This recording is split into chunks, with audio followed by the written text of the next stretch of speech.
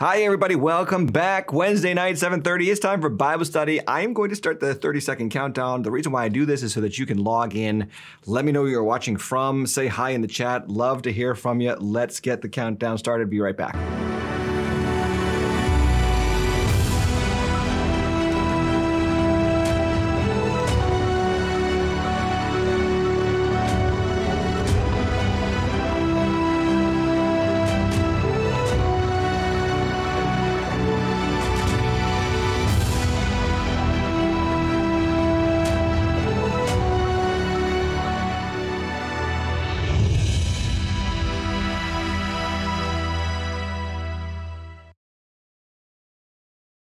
All right, welcome in. Hey, everybody. Wednesday night Bible study. Is there anything we could do that's better than exploring God's Word and finding out about how He wants to relate to us and how we should relate to Him on Wednesday night? I can't think of anything better. I'm glad that you're here. Make sure that you're hitting the like button, the subscribe button, the notification bell. Get notified every time we go live with new content.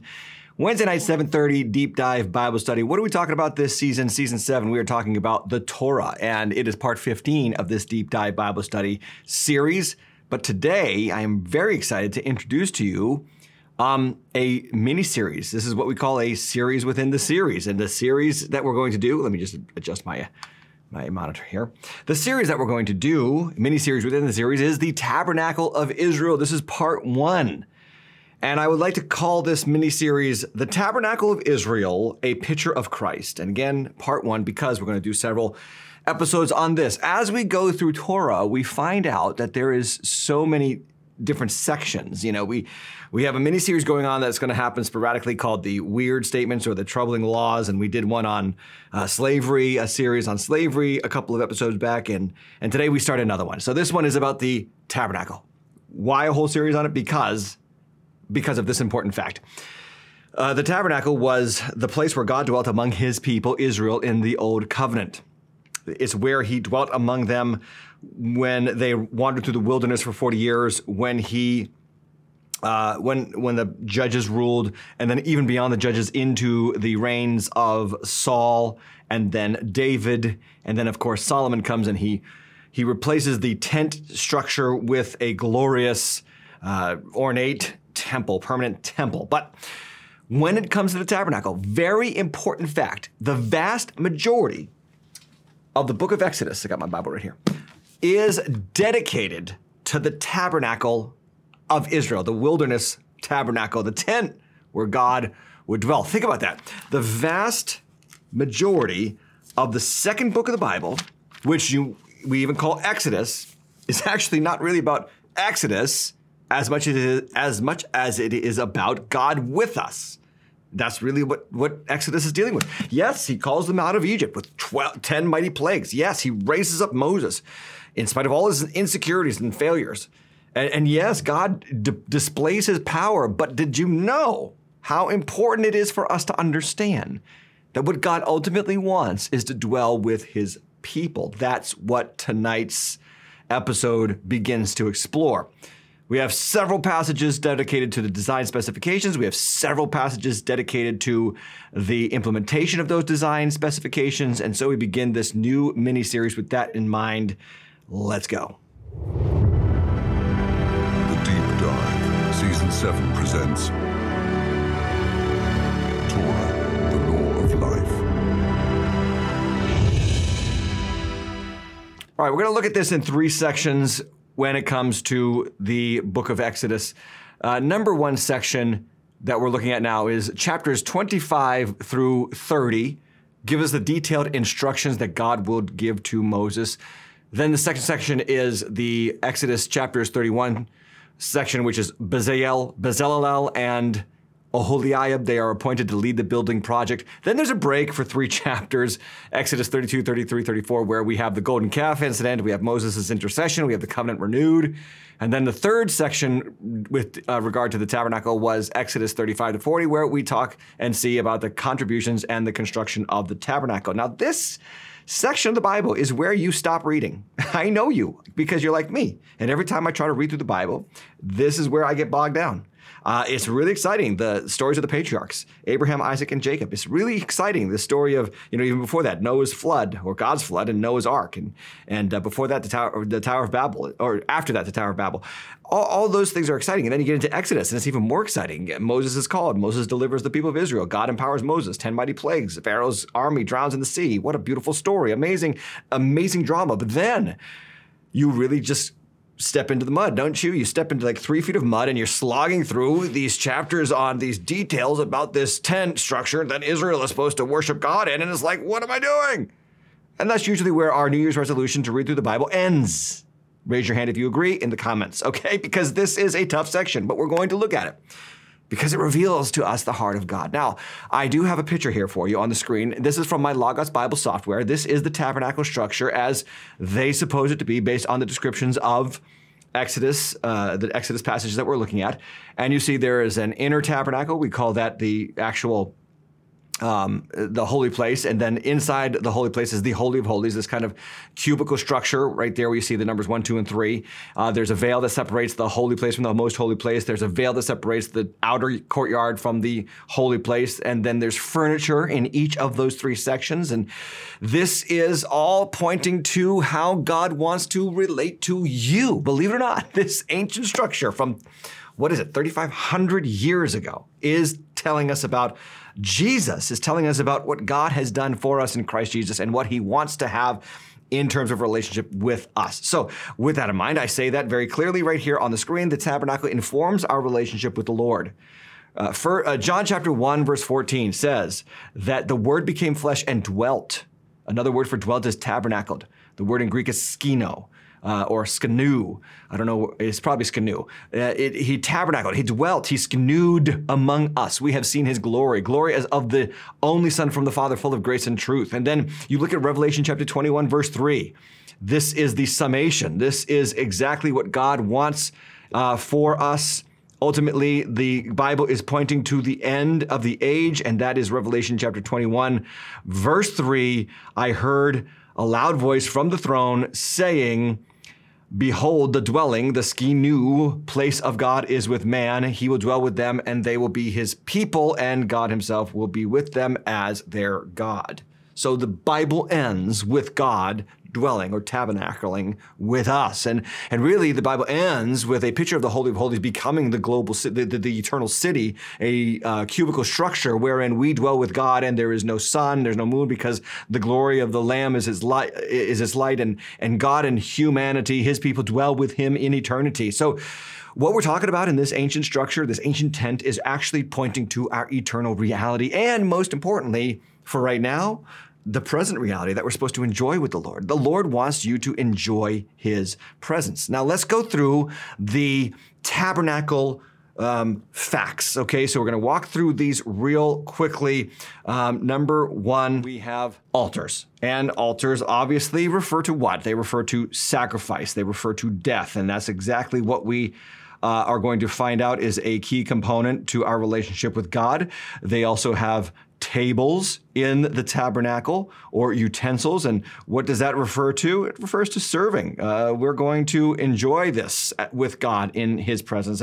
And Jesus came and told us how to serve. He came to seek this. He came to not to be served, but to serve, but to give his life as a ransom for many. We're going to see that there's wash basins in the temple or the tabernacle. What is that talking about? That's talking about cleansing. God needs to wash us. Even though we have come into his presence, we still need to be cleansed in our conscience. We need to be cleansed from our sins. We need to continue this sanctification process. We have the outer veil, which points to this idea of distinction, if you will, in our lives, the holy and the unholy, the common and the holy, if you will. Then there is the inner room, or the Holy of Holies, and that really refers to utter separation, I would call that, where you are in the presence of God, and we are cordoned off with him. We are not of this world, just as he is not of this world.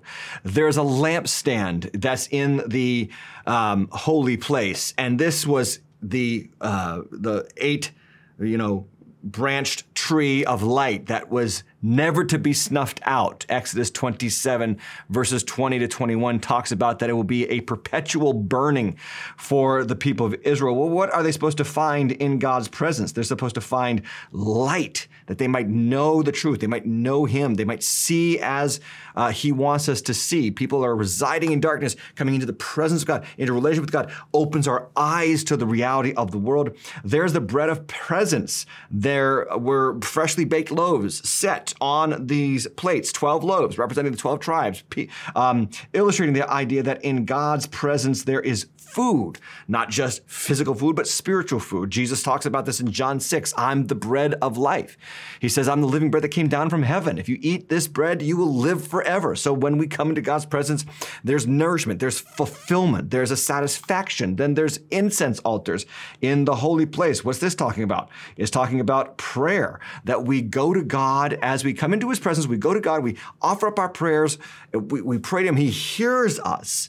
This is the glorious nature of our salvation. We don't have a God that's disconnected. We don't have a God who's disinterested. We have a God who wants to talk to us, wants to speak to us. Psalm 141 says, let my prayer be counted as incense before you. Revelation 5:8 talks about the bowls of incense, which are the prayers of the saints. So we have a conversation with God. We call out to him. He speaks to us. There's also the inner veil, which Hebrews says in chapter 10, that's the blood of Christ, or the body of Christ. His body was ripped open, just as the inner veil between the holy place and the Holy of Holies, Matthew 27 says, was ripped open. And now we have access to Hebrews 10:19 to enter the holy places by the blood of Jesus. So we have the body and blood of Jesus represented in the inner veil. And finally, we have the Ark of the Covenant. And this is huge because this refers to the throne of God. This is where he resided. Psalm 80 verse 1 says, Shepherd of Israel, you are enthroned upon the cherubim, shine forth. There was two angels that were facing each other, but did not look at each other. They looked down at the mercy seat on top of the ark. That's where God's presence dwelt. So that is a picture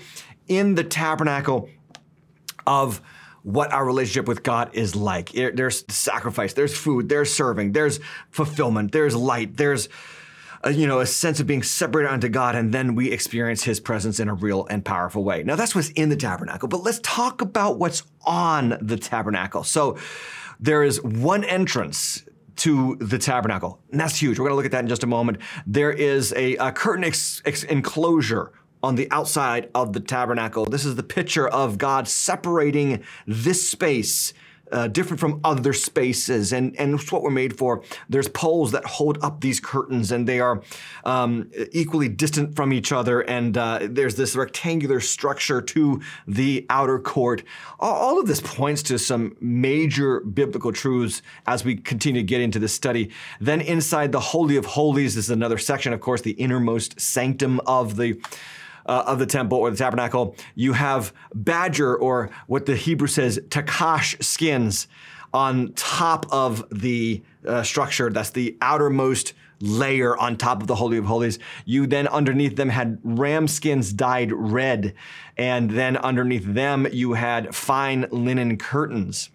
All of these things are incredibly important. Let me just summarize those three fabrics that sat on top of the holy place, because this is really cool. Badger skins, or takash, could be badger, could be another animal, but what you have to think about is worker animals. So there's work to be done. Number two, ram skins. Remember when Abraham at that point, is about to offer Isaac, the angel stops his hand and he looks up and he sees a ram caught in the thicket, and the ram speaks to substitution. God is going to provide a substitution for our sins, for the death we should have, Christ will take upon himself. And so goat's hair refers to the Day of Atonement. On the Day of Atonement, Aaron, the high priest, would put his hands on the goat's head and he would pronounce over the goat all the sins of the Israelites. And then they would take that goat, they call it the scapegoat, and they would lead it into the wilderness.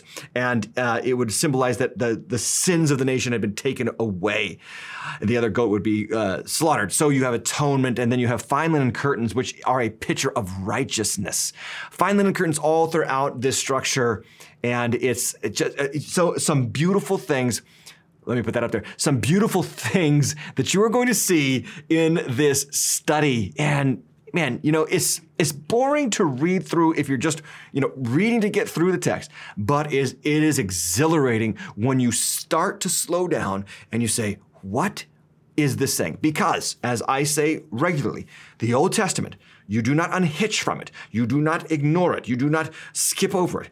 The scriptures lead us to Christ. They point us to Christ, and they teach us how to be saved. What Paul says to Timothy, you learn from the scriptures, from infancy, to find something to be saved from the scriptures. And the scriptures are, the Old Testament that is, the scriptures are the tool that Paul used to evangelize the whole Roman world in the first century at that time. I mean, he did not have Matthew. He did not have Mark. He did not have John.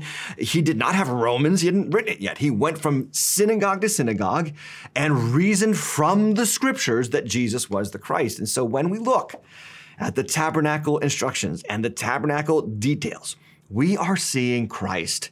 We are seeing a type, a shadow of Christ, as Colossians chapter 2 talks about. So let's talk about this, the fundamentals, if you will, of the tabernacle. What is the tabernacle all about? Well, the first thing we're going to see is that it's diminutive. It's humble. It's not visually stunning. Ancient Mesopotamians, they used to build ziggurats. In fact, there are some historians who believe that the Tower of Babel was not a tower or pillar structure as much as it was a ziggurat type of structure. By the way, these are all over the world. They are in Guatemala and in Central America. They are in South America. They are in the Mesopotamian region. They're in the areas of the northern part of Africa, the pyramids of Egypt, if you will. These pyramid type structures that are a picture of man trying to climb up to God. Well, the tabernacle is the opposite of that. It is not visible from miles away. It is lowly. It is humble. It is a simple structure. It is not adorned with, costly stones and bricks and mortar. An amazing contrast between the Tower of Babel and the temple or the tabernacle, because you have in the Tower of Babel in Genesis chapter 6, you have this deliberate statement that they were going to take bitumen and mortar, and they were going to burn and bake bricks and then put them together and build this permanent structure. And the funny thing about Genesis 6 is that it says that God had to come down to see what they were building. They were trying to build a tower to the heavens, and they built it up, and they got so high that God, in order to see it, had to come down to take a look, which just kind of was a slight against the human tendency to think we can build these huge structures, we can build these skyscrapers, we can live forever, we can be, a name of glory unto ourselves, but ultimately all of our efforts fall short. The tabernacle is a picture of Christ. He came and dwelt among us. And Isaiah 53 says he grew up before him like a tender young plant, like a root out of dry ground. He had no form or majesty that we should look at him, no beauty that we should desire him. Jesus came and lived among us, humble and diminutive, and then portable. It traveled with God's people. And this is another picture of our relationship with God. He is with us, God with us. Emmanuel is the word of the season around Christmas, but it's not just Christmas, it's all year round. God wants to walk with you, talk with you, communicate with you. He never leaves you. He never forsakes you. He's with his people until the end of the age. He does not give up on us. Raise your hand if you're glad about that, or just say a quiet hallelujah or amen wherever you are.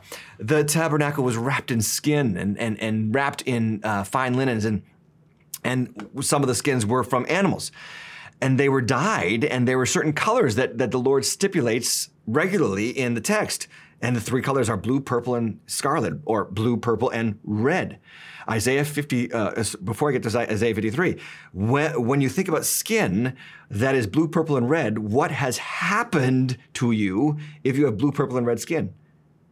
You've been bruised, right? You ever, bam, you hit your arm, and a day later the bruise appears. What's the colors? Blue, purple, and red. It's a picture of bruising. This is what Christ comes and does. He is bruised for our transgressions, Isaiah 53, verse 5. He bears the chastisement that brings us peace. By his wounds we are healed. beautiful pictures of the purpose of God in Christ Jesus to take away our sins and bring us close to him. It is supported by strong poles, acacia wood, which is one of the strongest woods in the Middle East. It is a very strong structure, and it's now you tie this point to the previous point where it's wrapped in skin, but it's supported by strong poles. Well, think of your body. If the tabernacle is a picture of Christ, Christ dwells among us as the tabernacle dwelled amongst Israel. Well, Christ was here in a human body. He inhabited humanity. What is a human body but skin and bones, right? We say that, I'm just skin and bones. Well, that's what Jesus does in the incarnation. This is a beautiful picture, just a powerful picture of how Christ is foretold even in the tabernacle descriptions. It's amazing. There's one entrance. We're going to go into this a little bit deeper. You come in one way. And by the way, the same way by which you enter is the same way by which you leave.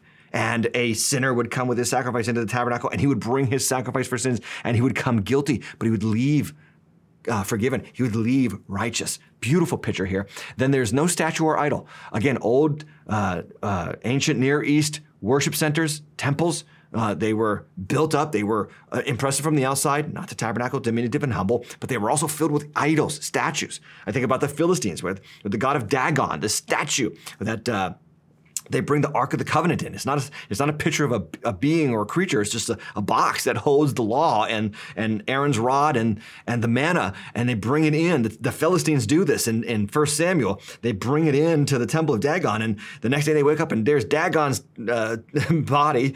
The statue is laying on his face in front of the Ark, and then they pick him back up and they put him on his feet again, and the next day they come in and there he is, and now his arms have been broken off, and it's a picture of the fact that God does not get represented by our imaginations. We don't get to make God in our image.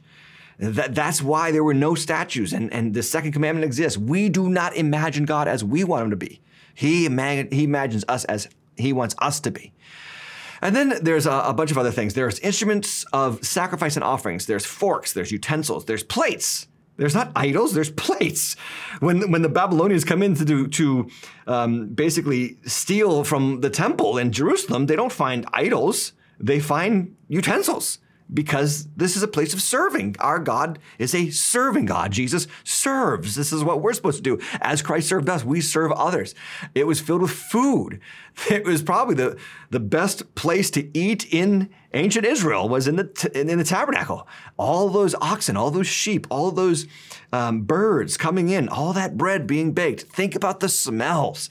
It doesn't take much for me to come home when there's a steak on the grill and I just smell that aroma and I'm like, woohoo, baby, I'm home. I love that food. Well, that was the tabernacle. You came into this incredible aroma. But at the same time, there was lots of blood. The blood was, and you'll see this in the text, sprinkled on the altar, sprinkled on the curtain, sprinkled on the sinner, sprinkled, applied to the lobe and the thumb and the foot of the priests as they anointed them. It was filled with blood. Without the shedding of blood, there is no remission of sins, Hebrews tells us. And then so you get all that blood, you get all that food, and you get all those aromas because of the incense. There was a particular oil for anointing, which was also applied to the priest, and it was a special blend, you could say, that God prescribed for his priests. And so you had this incredible sensory experience when you walked into the tabernacle. Now, in our day and time, we can purchase expensive perfumes and we can fill our homes with fragrance and we can, grill a steak out on the grill and we can, spray things to clean our house. And we can fill our houses pretty easily with a bunch of aromas. But in the ancient world, this was a very, very, very uncommon reality. Not many people had the pleasantries that we have today. But in the ancient world, God wanted his house to be filled with this multi-sensory experience. You saw things, you felt things, you smelt things, and think about the impact that smell has on our memory. You ever smell something and suddenly you remember a moment or you remember a song or you remember a time in life or a place and the memories come flooding back? Well, this is how God wanted the tabernacle. He wanted it to remind Israel they were never alone. He was with them. He loved them. And his place was the best smelling, most exhilarating place to be in the ancient world. And then finally, it was filled with ministry to God's people. And that's ultimately what the tabernacle is about. It's about serving the people of God. God wants you to come into his presence so that you might receive from him. You might receive the beauty of the atmosphere and his presence and his peace and his joy and then his nourishment and his wisdom and his knowledge and all of his blessings. You have been blessed, Ephesians says, with every spiritual blessing in Christ Jesus. Oh, I just get excited talking about this stuff. I really do. Because so many times people have misconstrued the Bible and Jesus and Christianity as this boring place, this dried up, fuddy-duddy location. I don't go to church, it's boring. Man, that's not on you. That's on those who represent that church or lead that church. The church should be a multi-sensory experience. I fully believe this. It should be the place where you get fed spiritually. It's the place where you should be reminded of the goodness of God, where you should experience ministry to you and through you to other people. The tabernacle, ultimately, is the way God has chosen to dwell among his people. So, to the text we go, Exodus chapter 25, verse 8, the command from God to Moses, and let them make me a sanctuary that I may dwell, there it is again, dwell in their midst. Exactly, and this is a very important point, do not deviate from my plan. He says, exactly as I show you concerning the pattern of the tabernacle and of all its furniture, so you shall make it. That's an important stipulation. You're going to build it. God doesn't build it, but he uses the people to build it. He uses a particular person to lead the building of the tabernacle. We're going to get to that in just a moment. And so the next text that I have here on the screen is Exodus chapter 24, verse 16. The glory of the Lord dwelt. There's these two words we're going to tie together right here, okay? And the word in Hebrew, is tabnith or tabnith. And that's what the word dwell is in Hebrew. But God dwelt, tabnith, on the mountain of Sinai, where they received the law, where they experienced the glory cloud, and the cloud covered it 6 days. And on the seventh day, he called Moses out of the midst of the cloud. But now you see that what God is going to do is he's going to descend. He's going to come down and tabnith with his people. And I just thought about it. This is important. 3 thoughts. The people are commanded to build a tabernacle. The tabernacle must be according to God's specifications or the pattern. It can't just be what they want. It's what God has patterned and foreordained. And then thirdly, the tabernacle would welcome God's presence among them from the mountain down to their level. This is imperative for our faith, to understand our faith. I thought, let me put this up on the screen. It's a picture of the old glory cloud on the, and this is an artist rendition. The people of Israel are down in the valley, the Mount Sinai before them, the glory cloud of God, the shining radiance of his glory. And what God is saying is, okay, I've been on this mountain giving you the law, but now I'm coming down to you. What does that mean? It means we do not climb the mountain to get to God. I hear Christians say this all the time. I'm trying to get closer to God. I want to get closer to God. I'm doing my best. I'm doing my best. I want to get close to God. Okay, I understand that. The sentiment is valid. It's very, very powerful. It's good sentiment. But can I tell you that it starts with God coming close to you? See, you can grow closer to God. You can. James chapter 4, verse 8, draw near to God, he'll draw near to you. But you come near to God because he has already come down to you. He is the God who descends. He is the God who left heaven in the person of Jesus Christ, his son, and came to us. If you know God today, you know God today because he descended to come and meet with you. See, salvation from that perspective is so important. You don't get saved. He saves you. Put the subject right and the verb right and the object of the verb that was operated on by the subject. Right. Why? Because salvation that says God saved me glorifies God's grace. But salvation that says, well, I believed and I received and I came, well, that kind of glorifies your own self-efforts, your own righteousness. And we don't have any righteousness apart from God in Christ Jesus. We don't. Our righteousness, Isaiah 64 says, is filthy rags. We don't have righteousness in and of ourselves. So what does God do? He comes from heaven to us and saves us. And that is the hope of our salvation. That's the hope of our faith. It is different from every other faith in human history. Every other faith.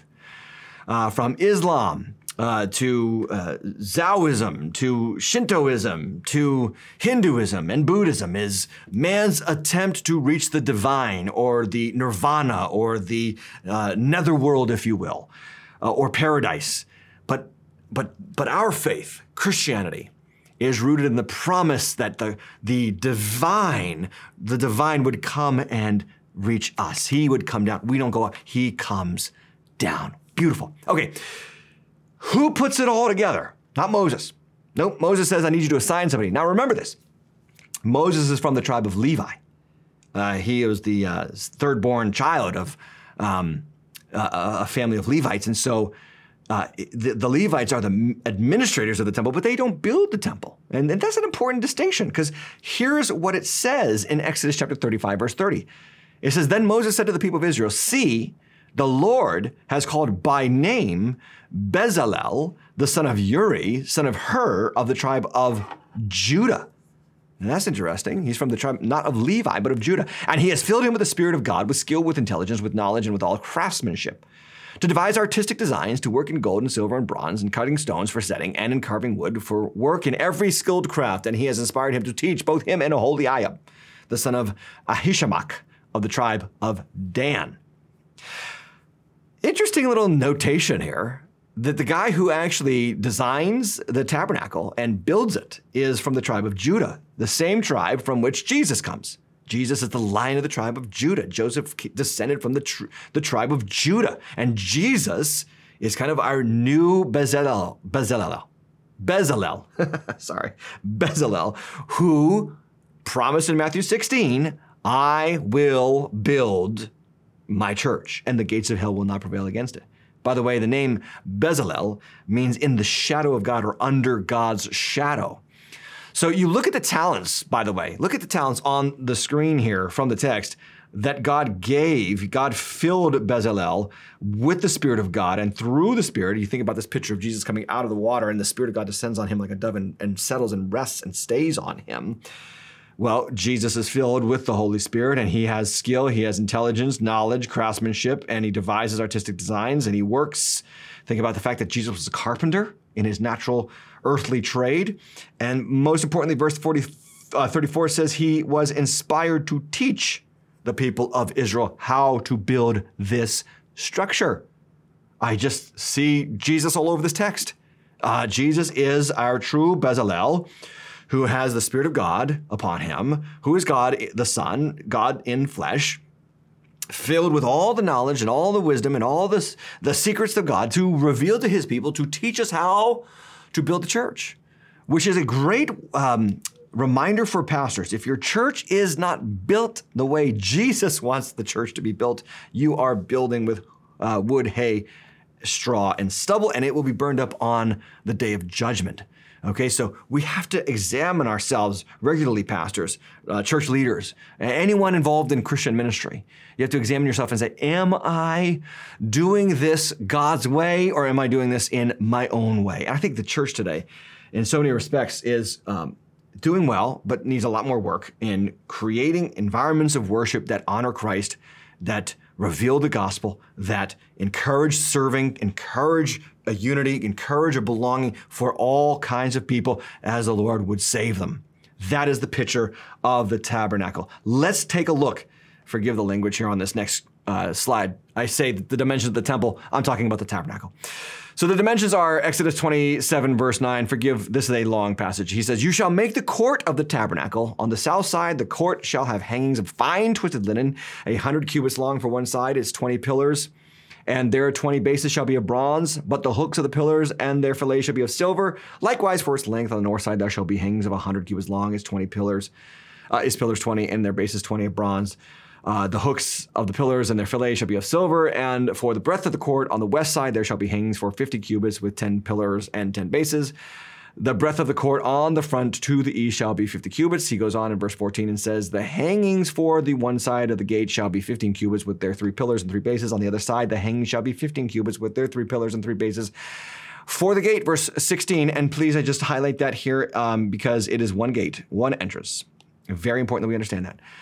For the gate of the court, there shall be a screen 20 cubits long of blue, purple, and scarlet yarns. Again, those colors of bruising. Jesus says, I am the gate. So he says in the text, of blue, purple, and scarlet yarns and fine twisted linen, which we will talk about in just a moment, embroidered with needlework. It shall have 4 pillars, and with them 4 bases. And all the pillars around the court shall be filleted with silver. Their hooks shall be of silver, and their bases of bronze. So you have so many pictures of the singular gate, the colors of bruising, blue, purple, and red, and then you have needlework. Well, how do you create needlework, friends? You pierce the fabric. I mean, it's just beautiful. Christ was pierced for our transgressions. Again and again and again, the Bible comes alive when you do what the Lord did with the 2 men on the road to Emmaus, when he shows them from Moses and all the way through the prophets, all the scriptures concerning himself. The Bible is about Jesus. So let's take a look a little bit more into detail here.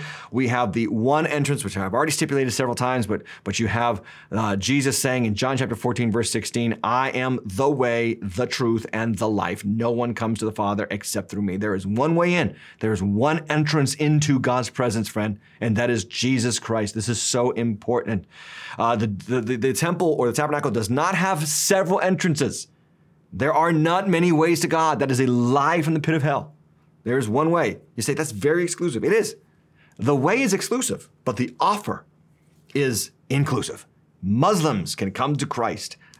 Hindi can come to Christ, and atheists and agnostics and left-leaning people and right-leaning people and your greatest enemy can come to God in Christ Jesus. It is the most inclusive, exclusive offer in world history. And that is the picture that the tabernacle presents for us. Secondly, total enclosure beyond the gate. The place was enclosed. And what does this tell us? It tells us that God's presence was distinct and separate from this world. And the people of Israel, these curtains were about 8 feet high, and people are not 8 feet tall. So in fact, in the ancient world, and I've been to Pompeii, they were probably much shorter than we are today. But God's presence is distinct. We don't see his presence as we see the world. And there are some cool images from the temple structure that we're going to see that kind of visually stimulate you to think of heaven.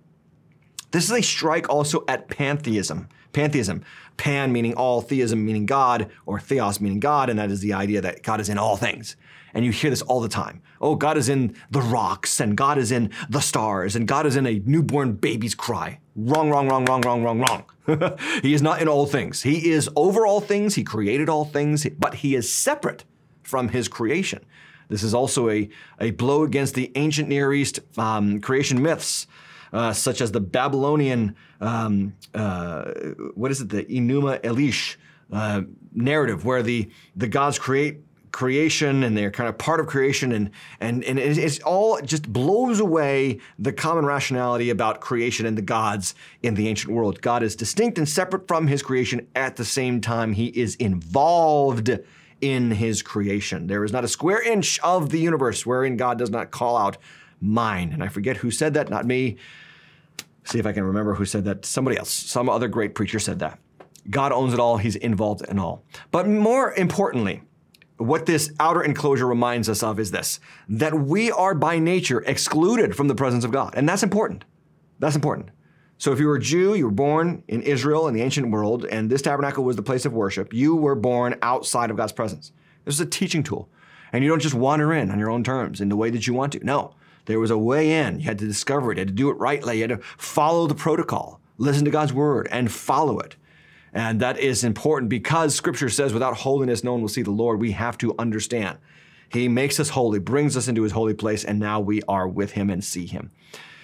And then secondly, having come in one way, God wants us to have an intimate and focused time with us. We come out of the world. We are separate. This is what prayer, fasting, and assembling as the church does. It separates you from the world. Why do I love Sunday morning at my church? And you should too. It's because I get to get out of this crazy world, and I get to be alone with God's people and with God, and my heart can be elevated above the status of this life and focus on my life in God. As 2 Corinthians chapter 6, verse 17 says, therefore, go out from their midst and be separate from them, says the Lord, and touch no unclean thing. Then I will welcome you. So you have these fine twisted linens that were the outer enclosure of the tabernacle. And let's talk about those, because this is really cool. And someone is going to get one of their biggest Bible questions answered in just about 30 seconds, probably longer. But let's take a look at what I'm talking about.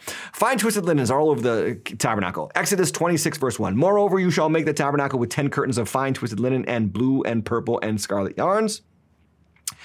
And then he talks about this again in 27 verse 18. The length of the court shall be 100 cubits, the breadth 50, and the height 5 cubits, with hangings of fine twisted linen and 5 and bases of bronze. You say 5 cubits, that sounds like 5 feet. No, a cubit is the distance between your elbow and the tips of your fingers, so approximately 20 inches. 5 cubits is approximately 8 feet in length.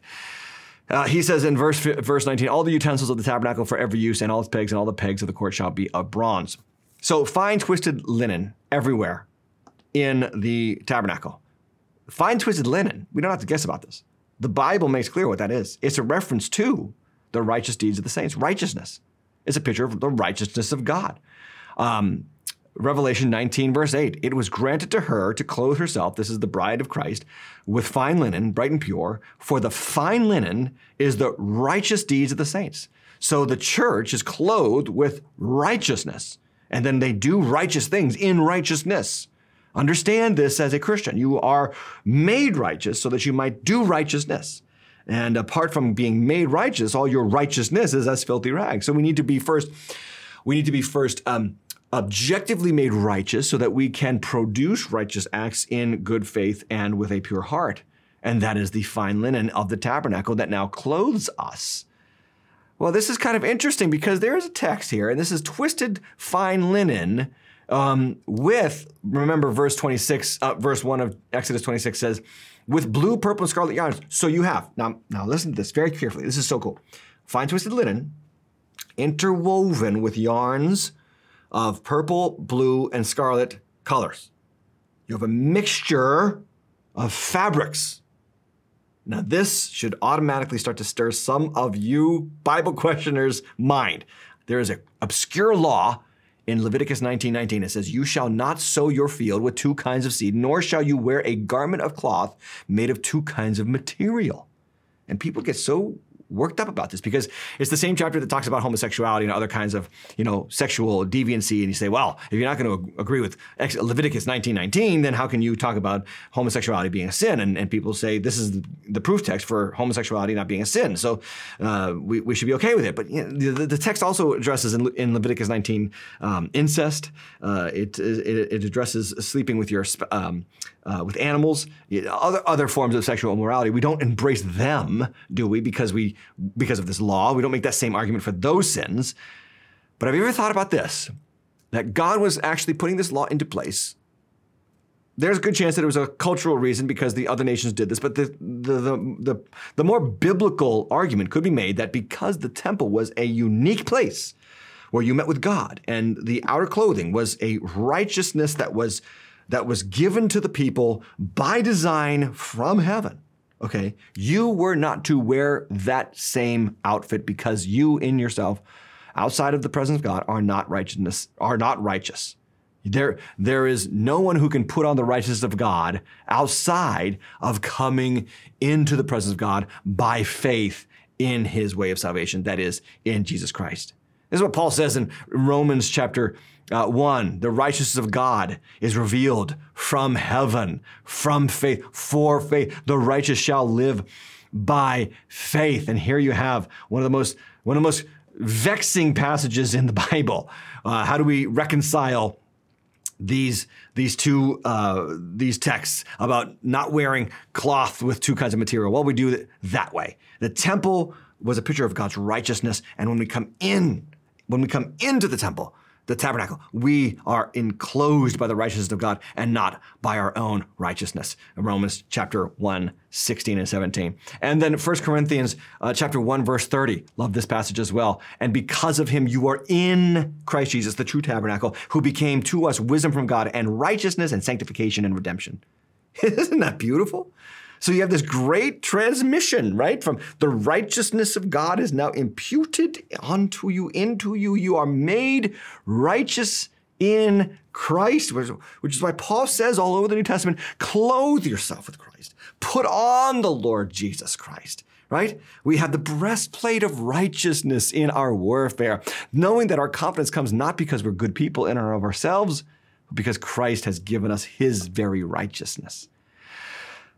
Beautiful. Let me talk a little bit more about the curtains around the outermost court of the temple, tabernacle, because they were to embroider on those walls pictures of angels. Look at what it says in Exodus 26, verse 1. You shall make the tabernacle with 10 curtains of fine twisted linen, blue, purple, scarlet yarns. You shall make them with cherubim. That's another word for, for angels, skillfully worked into them. So blue, purple, and scarlet yarns, you have this beautiful color spectrum. You also have embroidered into the fabric pictures of angels. And I just want you to see this. Imagine walking into the tabernacle structure and you see blue and you see angels. What are you invited into? You're invited into a heavenly experience. What's in heaven? Angels. They surround the throne of God. When we look up into the sky on a clear day, what do we see? Blue. It points, the skies proclaim, his glory. And so we enter into a heavenly reality when we come into his presence. Well, Paul picks up on this imagery in Ephesians chapter 2, when he says in verse 4, God, rich in mercy, because of the great love with which he loved us, even when we were dead in our trespasses, made us alive together with Christ. By grace you have been saved, and he raised us up with him and seated us with him in the heavenly places in Christ Jesus. See, the tabernacle was to be a place where you walked in and you immediately felt that you had left earth and you had entered into heaven. And I think about when people genuinely come to Christ, when Christ saves them, they talk about that. They say, I can't put my finger on it, but something supernatural changed. I know God was in that moment. He was saving me. Beautiful, beautiful pictures in this 3,500-year-old document of our salvation in Christ Jesus. So angels in the atmosphere in the tabernacle. When you came in that one door, that one gate, you first met the altar of sacrifice, the brazen altar. This would be the first thing that you see. And make no mistake, this was intentional because the priest would take your sacrifice and offer your sacrifice on that altar for your sins. The idea here is you do not come to God without death. Sacrifice is required for our sins to meet with God. So I just think this is important for some of you to hear. There was not a bunch of to-do lists at the doorway of God's tabernacle. There was not, say these 7 prayers and then recite these 7 poems and then give this money to this poor widow and then you will come in. No, there was the death of an animal, the death of a bull or of a goat for your sins. And that was pointing to the fact that that's how you come to God in Christ Jesus. Ephesians chapter 2:13, in Christ Jesus, you who were once far off have been brought near. How? By the blood of Christ. That's as far as we're going into the tabernacle for now, and it is beautiful. Many, many more pictures to come in this mini-series within our series on the Torah, but I want to sum up some things. We will call these spiritual truths from the tabernacle, big takeaways. Here's a big takeaway. Remember I said that the large portions of Exodus are devoted to the tabernacle, its descriptions, and its construction. Well, the descriptions, I don't know if you noticed this, they start from the innermost part of the tabernacle and they work their way outward. Exodus chapter 25 starts with the contributions that the people gave toward the tabernacle. And then the next section, the heading in my Bible from my Logos Bible app here, is the Ark of the Covenant. The Ark of the Covenant was the innermost sanctum, the innermost part of the temple complex. And then what you see is God giving the details from the Holy of Holies outward, which is a beautiful picture of our salvation. Let me say it like this. It's a picture of knowing the Lord. So they make the sanctuary, Exodus 25, verse 8, that's the calling, the command from God. Then verse 10, 2 verses later, make an ark of acacia wood. And he gives the dimensions there. And so what you see, this is so beautiful, you see that our coming to God is from the inside out.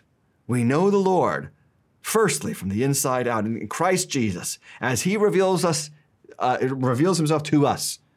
He changes our heart. Jeremiah, I will give them a new heart. I will remove the heart of stone. I will give them a heart of flesh. And they will know the Lord. And they will know me, will say know the Lord, because they will all know me. And I'll cause them to walk in my commandments. Well, what is it talking about? It's what Paul talks about in Romans, that we obey from the heart. Okay, we come to God inwardly and we are transformed outwardly. So listen to me, longtime Christians.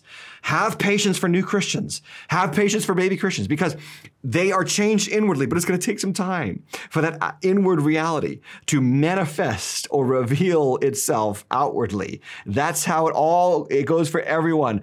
Paul says in Philippians 2:12, he says, work out your own salvation with fear and trembling, for it is God who works in you, both to will and to work for his good pleasure. So we work out what is already in. It is a beautiful picture of God's grace. Second, the tabernacle is a picture of Christ's humility. We talked about it. It's diminutive. It was low. It wasn't impressive by, seeing it from afar. Well, that's what Christ does. He embodies flesh. He dwelt among us. He was a carpenter from Nazareth. Philippians chapter 2, verse 6. Christ, who though he was in the form of God, did not consider or count equality with God a thing to be grasped, but emptied himself, taking the form of a servant, being born in the likeness of men, and being found in human form, he humbled himself by becoming obedient to the point of death, even death on a cross. God is not unreachable, friend. In fact, God is in Christ Jesus, the most humble of all men, willing to associate with the lowly. Israel in Jesus' day sought a political revolutionary to overthrow the Romans, to enact war, and to take back their land. And Jesus comes humble, riding the foal of a donkey and weeping over the city, and then dies a criminal's death, humbled himself. Whew. Do you ever get overwhelmed by that? You ever just get overwhelmed by the fact that Jesus did that for us? Unbelievable stuff. Number 3, the tabernacle is a picture of God's love for sinners. This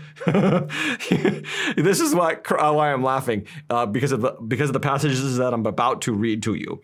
That God gave them instructions on how to build a tent for him to dwell among them, when all throughout Torah, he tells them how much they're trouble. They're just horrible, stiff-necked people. And God says this repeatedly. I told you before, there's that 3-chapter break, Exodus 32, 33, 34, where the golden calf, Moses' intercession, and the renewal of the covenant, because as God was giving the law and the design for the tabernacle to Moses, they were literally breaking the first and second commandments, really all the commandments, by fornicating and partying and revelry and and sin and just incurring judgment upon themselves. And God says, here's the passage, Exodus 32:9, I've seen this people is stiff-necked people. Or Deuteronomy 7:7, he says, it's not because you are more in number than other people that the Lord set his love on you or chose you. You were the fewest of all peoples. You're not that impressive of a group, in other words. And then the New Testament passage where Stephen says that God describes them as you stiff-necked people, uncircumcised in heart and ears. You always resist the Holy Spirit as your fathers did, so do you. Yet God chose to dwell amongst this stiff-necked, rebellious people. Make no mistake, friend, God loves sinners. Jesus came to seek and to save that which is lost. He was the friend of sinners. He was considered a glutton and a drunkard because he hung around people who probably were drunkards and gluttons. He was a friend of the lowly. He was a friend of the outcast. And he could be a friend to you. Remember the original problem. Scripture says in Genesis 3:8, they heard the sound of the Lord God walking in the garden, and then they hid themselves from his presence. And then a little bit later, after God pronounces the judgment for sin, he drives man out, Genesis 3:24, from the garden. And he puts that cherubim and a flaming sword, and it turns every way to guard the tent from the tree of life.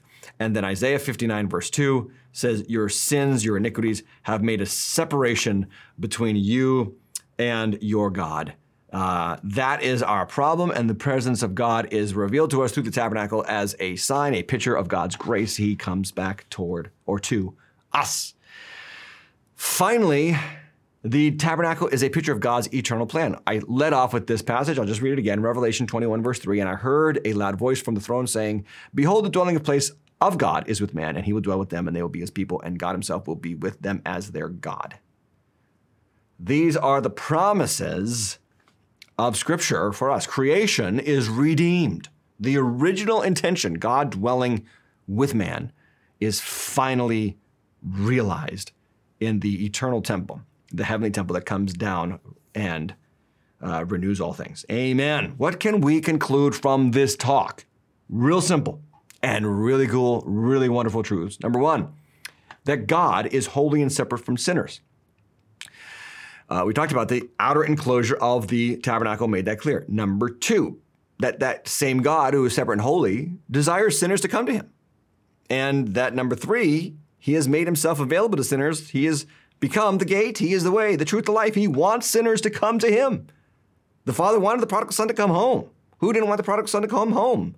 The older son. The older son. But the heart of the Father is for the prodigal.